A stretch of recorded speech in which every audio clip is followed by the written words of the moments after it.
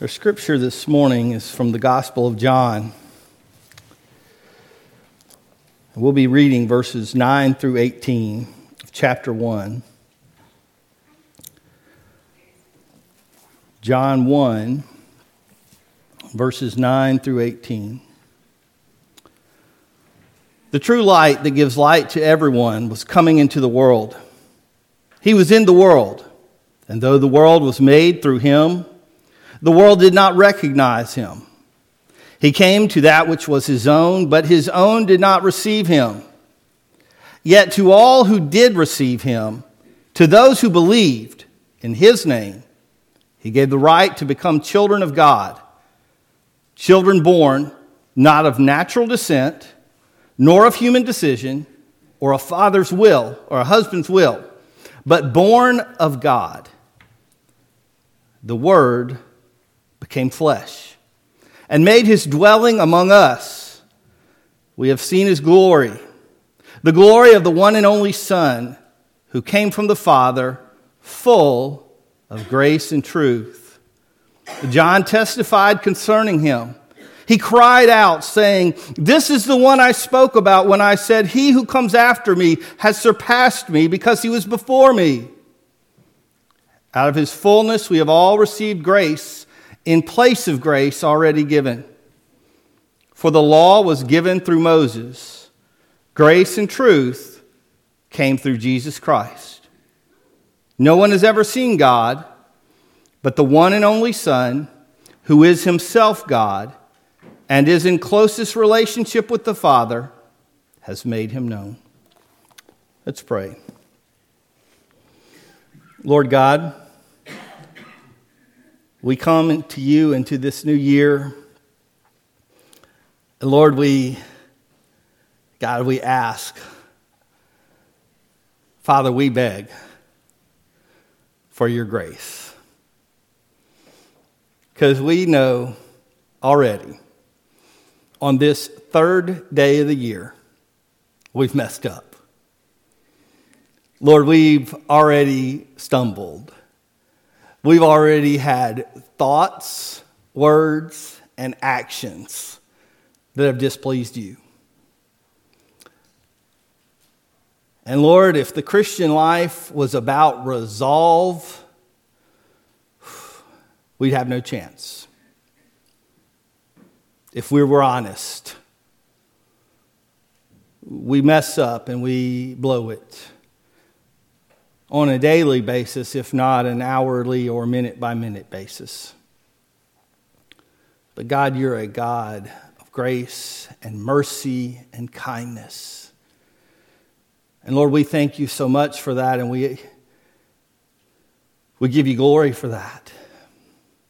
And Lord, we pray that as we approach your word, that we would come away by your Holy Spirit's power, enlightening our minds with a greater understanding and appreciation for your marvelous grace, how much we need it, how much we appreciate it, how much we love and value you, and that we would seek to be people of grace ourselves.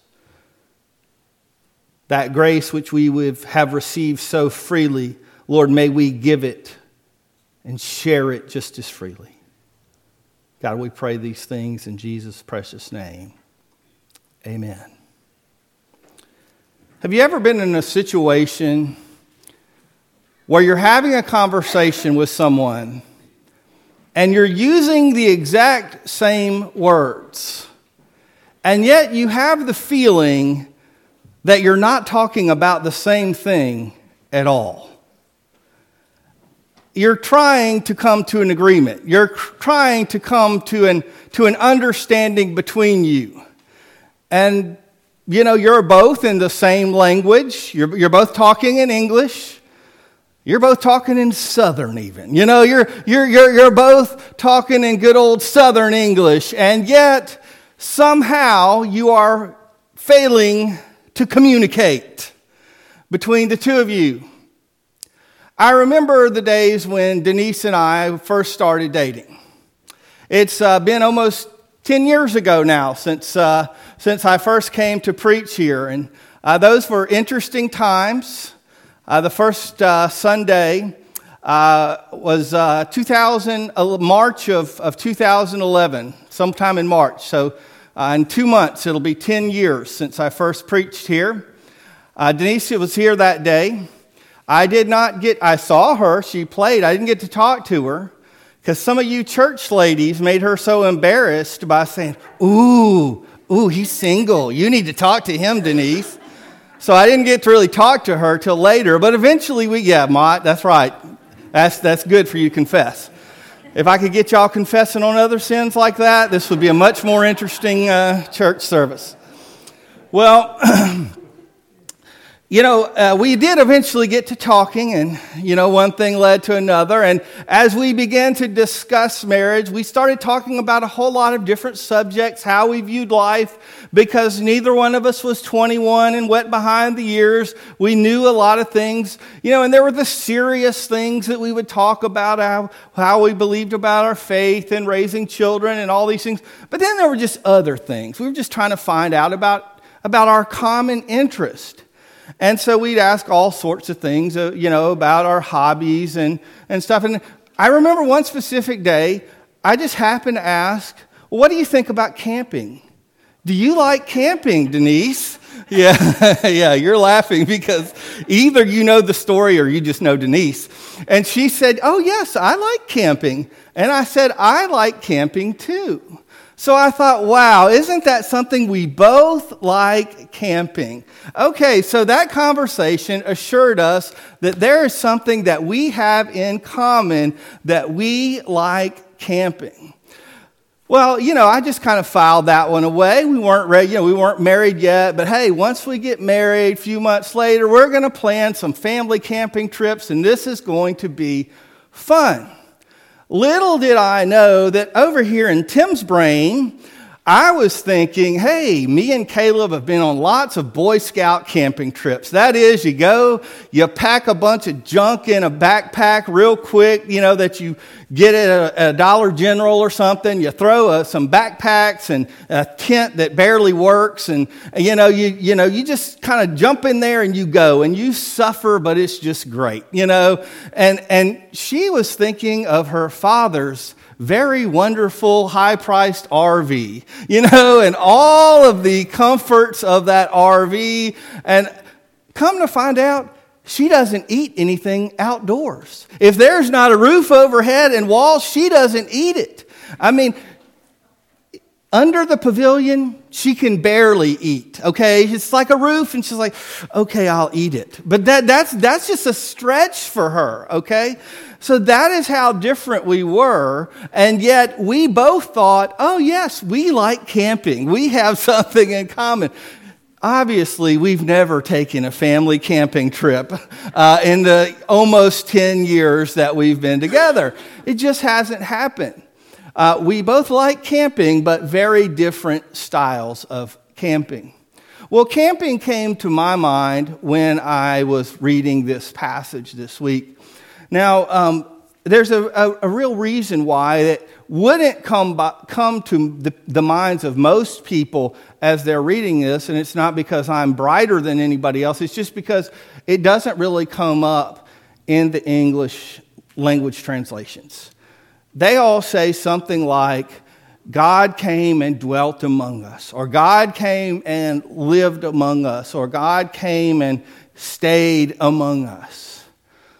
But that is kind of the modern, that's kind of the translation that kind of makes most sense. But really, the original translation is just a little bit different. And if you catch one of the older translations, it'll say something like this. Like there's a translation from 1890. The Young's Literal Translation will say, God came and tabernacled among us. Well, that's not too helpful for most of us because we're like, tabernacle, that was some big weird thing in the Old Testament. But tabernacle is really a fancy old-fashioned word for tent. So, and I didn't know that for a long time. I really wish I did as a kid. If some Sunday school teacher was teaching on the tabernacle in the Old Testament and they'd said, hey kids, imagine the Israelites were all camped around the big top. You know, I would have had a totally different picture in my head. Or if they were explaining the Feast of the Tabernacles and they said, hey kids, imagine there was just this massive tailgating event. And I would have had a totally different picture in my mind and I might have connected with it more. But tabernacle was just kind of this, a way of talking about tents. And this verse literally says he came and tabernacled among us, or he came and pitched a tent, or he came and set up camp in the midst of us. If you wanted to get real modern, you might say he came and backed up his RV right into his spot, okay? Jesus came and set up camp right in the middle of humanity. He came to our favorite park, to our campsite, right where we were hanging out. And he came and set up camp with us. Not in some other distant planet, not in some remote part of the universe. He'd been in heaven where we could never get to, where we knew it was up there, our Father in heaven. But he came right where we were to be with us. God went camping and he chose to be with us. Wow. Well, then if you think about God camping, you start to wonder, what kind of camping would God do? Because as my previous story about me and Denise, tells, there's a lot of camping out there. There's good old-fashioned tent camping, Boy Scout trips and other types of things. There's survivalist camping. You got to be a MacGyver to do. You really get out there in the wild and you trap wild game and feed yourself. You don't take Pringles. You catch all your own food. And there's all the way from the very basic stuff, and then there's this new term we have today called glamping. Have you heard of that? It's glamour camping, and so it's called glamping. And this means people who want to go camping, but they don't really want to be bothered by nature too much. So they've got lots of money to blow, and they still want, indoor plumbing and all that, but they kind of want to be in nature. And so there's these real fancy, high dollar retreat centers where they kind of get a little touch of nature. And we might think, because God is the God of all the universe, he's got, as the Bible says, a cattle on 1,000 hills. He owns it all. We might think, well, God, he's got all glory and honor and prestige. Of course, he's going to go the high dollar route. He's going to have the ultimate glamping, that glamour camping trip, right? But that's not what God chose to do. In fact, the Bible tells us that Jesus chose to do exactly the opposite. We learn from the book of Hebrews that he was tested and tried in every way as we were. So all the protections against temptation that God might have, where God can't be tempted, he stripped those off. And Philippians tells us in chapter 2 that he emptied himself and humbled himself. So he took all that away, all that power, all that prestige, all that luxury.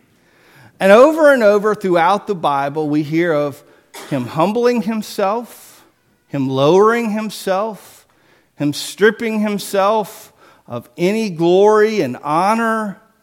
And everything he did was to lower himself, to condescend, not in the way we use the word of, we use it in an ironic sense. When we say, don't condescend to me, we're saying, don't act like you're higher and mightier than me.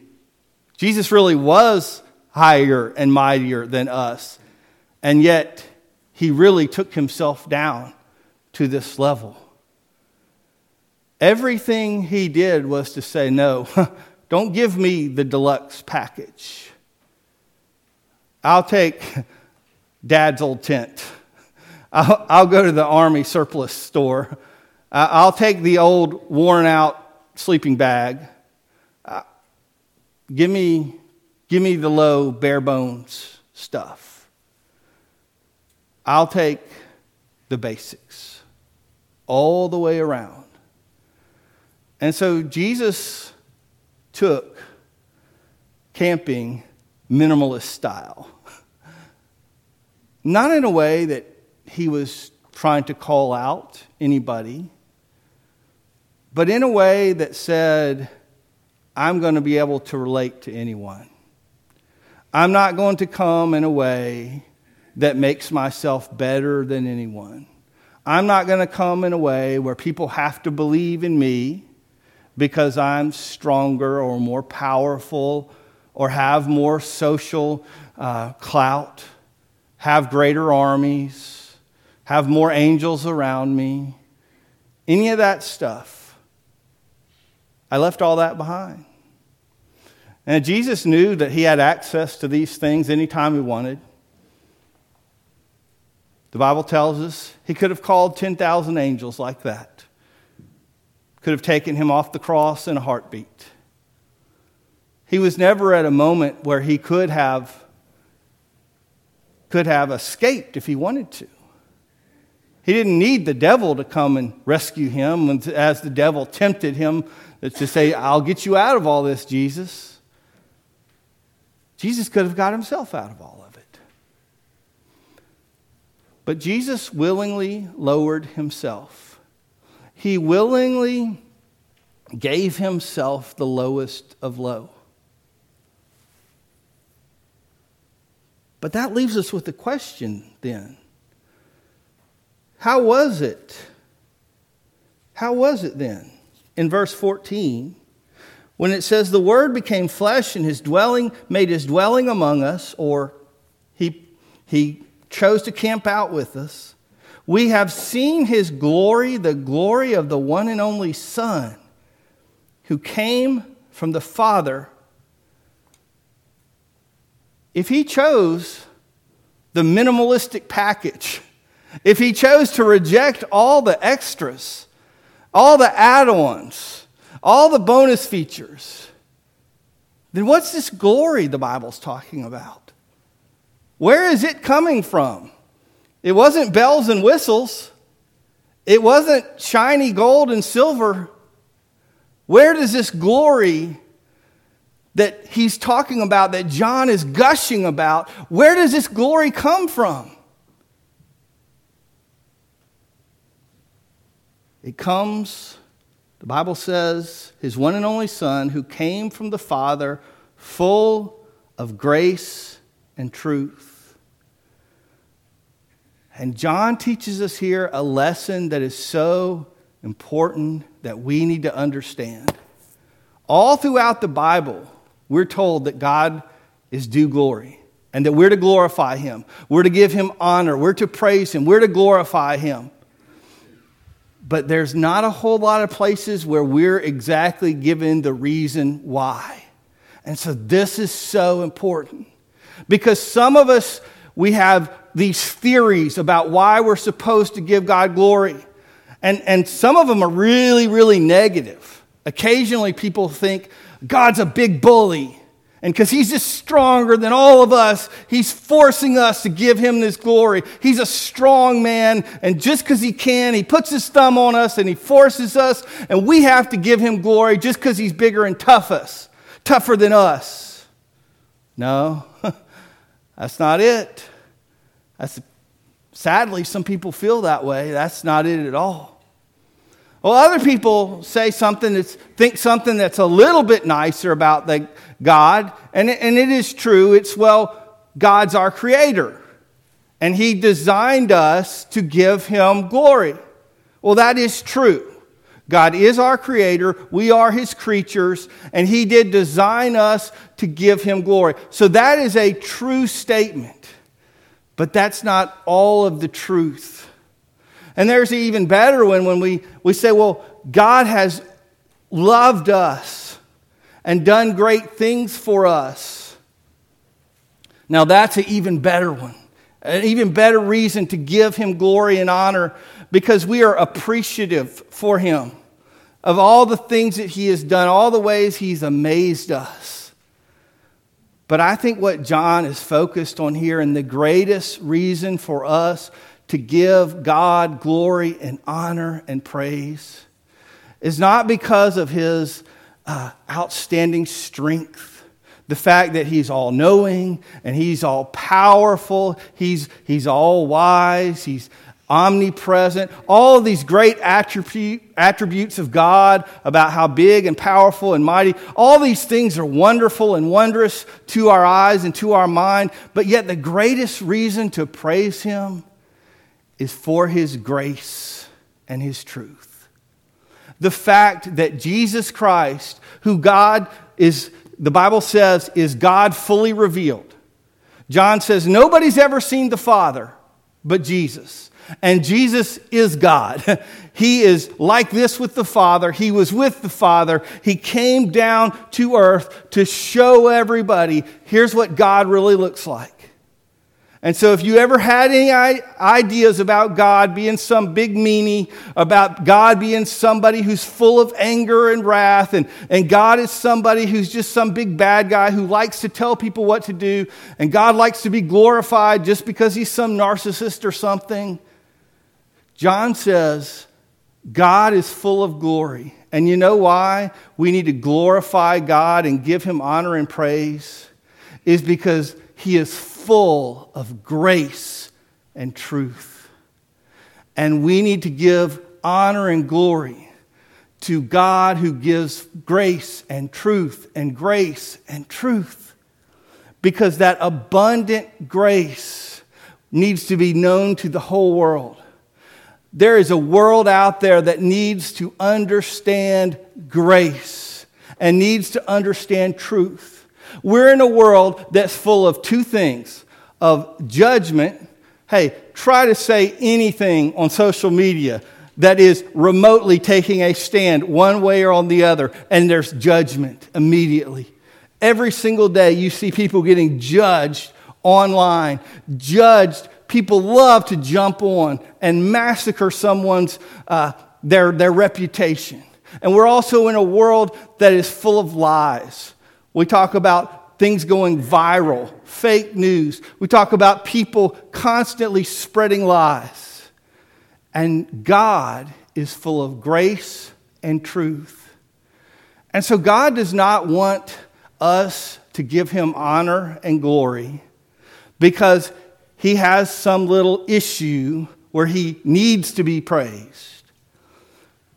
God receives and deserves our honor and glory, not only because he created us and not only because he's blessed us, but because God is the source of grace and truth that this world desperately needs to hear and to see. And as his people who love him and believe him, we are to be singing, we are to be proclaiming his praises so that others will see his goodness and his graciousness and his truth. And that's not a hard thing for us to do if we're not completely ungrateful. If we've got any sense of gratitude at all, it's not something we have to think hard and make up about. It's just simply, hey, let's just start listing things that God has done for us. Because see, John talks about how much we are blessed. Let's see which verse this is in here. Okay, verse 16. It says, out of his fullness we have already received grace in place of grace already given. The translations do lots of different ways of wording this, but some of them say grace heaped on grace. Some of them say grace on top of grace. The idea is that God has given us helpings of grace upon helpings of grace. It's like going to grandma's house and you're saying, I've had enough, grandma. No, you're still skinny. You need some more. Have some more of this grace. You have not had enough grace. Hey, you know, you're not getting away from the table. You need some more grace. God is just like giving us helping after helping after helping of grace. God overflows us with grace. John says, he's given us so much grace that sometimes we've just forgotten about it. We've just kind of gotten used to it. But we need to open our eyes and realize how much grace God has given us. God chose to go camping. And he chose to camp out, to set up his tent right here on earth. He didn't choose the deluxe options. He chose the bare minimums, so that no one would think that his campsite was too good for anyone else, so that everyone would know that everyone was welcome, that his was a place where everybody could come by, that everybody could take part, that everybody knew that they were loved and they were welcomed, and that even if they kind of made a fool of themselves, and even if they didn't follow all the right procedures, it was okay, that they'd still be loved and they'd still be his friend. And he wanted everybody to know that this was a place where they could receive grace. And you and I, those of us who've had time to drop by his campsite, that is, those of us who are believers, it's our job to spread the word. It's our job to tell others about the best campsite we've ever seen. It's our job to tell others about the best place, the greatest place they can ever go, the best friend they will ever meet, the most gracious person they'll ever find. And they'll find them in the person of Jesus Christ, who will introduce them to his Father God, an eternal relationship. And we will become family with them, just as Christ becomes our brother and God our Father. We will become family with those we share as well. Let's pray. God, we come to you, and we're so thankful that you didn't look at our campground and say that you were above us, even though you were. Even though there was nothing in our place that was more attractive than your place. You loved us, and you cared for us enough that you came to see us. Despite the distance, despite the difficulty, despite the death that you would face on our behalf. Father, we thank you that Jesus did not stay in that grave, that he came out of that tomb on the third day, and that he lives forevermore. And Father, just as he lives, we thank you that you gave us the resurrection power to live for you every single day. Father, give us the strength, give us the courage, give us the gratefulness to share and proclaim your name, your glory, to tell others about the greatest visit we've ever had when we came to know you. Lord, help us as we look at our lives, not simply to make silly, short-term resolutions about something we puff ourselves up and we think we're going to do by our willpower, and then we forget a few days later. Rather, Lord, we ask that you would help us to discipline ourselves slowly, day by day, to change by your Spirit's power. Lord, allow us to become more and more like Jesus, to fall more and more in love with you, to walk in a way that pleases you. Father, if there be anyone here today that's never become a friend of God, they've never joined the family, they've never believed that Jesus died to give them eternal life, Father, that today that they would come to that place of saving faith. Oh Lord, if they don't understand it all, that they would seek and keep on seeking and keep on questioning until they understand, until they come to a place of faith. Father, if there's somebody who's come to that place of faith, but they have not yet shared that decision with anyone, Lord, that they would choose to not be a secret believer, but to choose to share that faith. Lord, and whatever decisions are weighing on hearts, Lord, I pray that your people would respond to you in obedience and faith. And God, I ask these things in Jesus' precious name. Amen.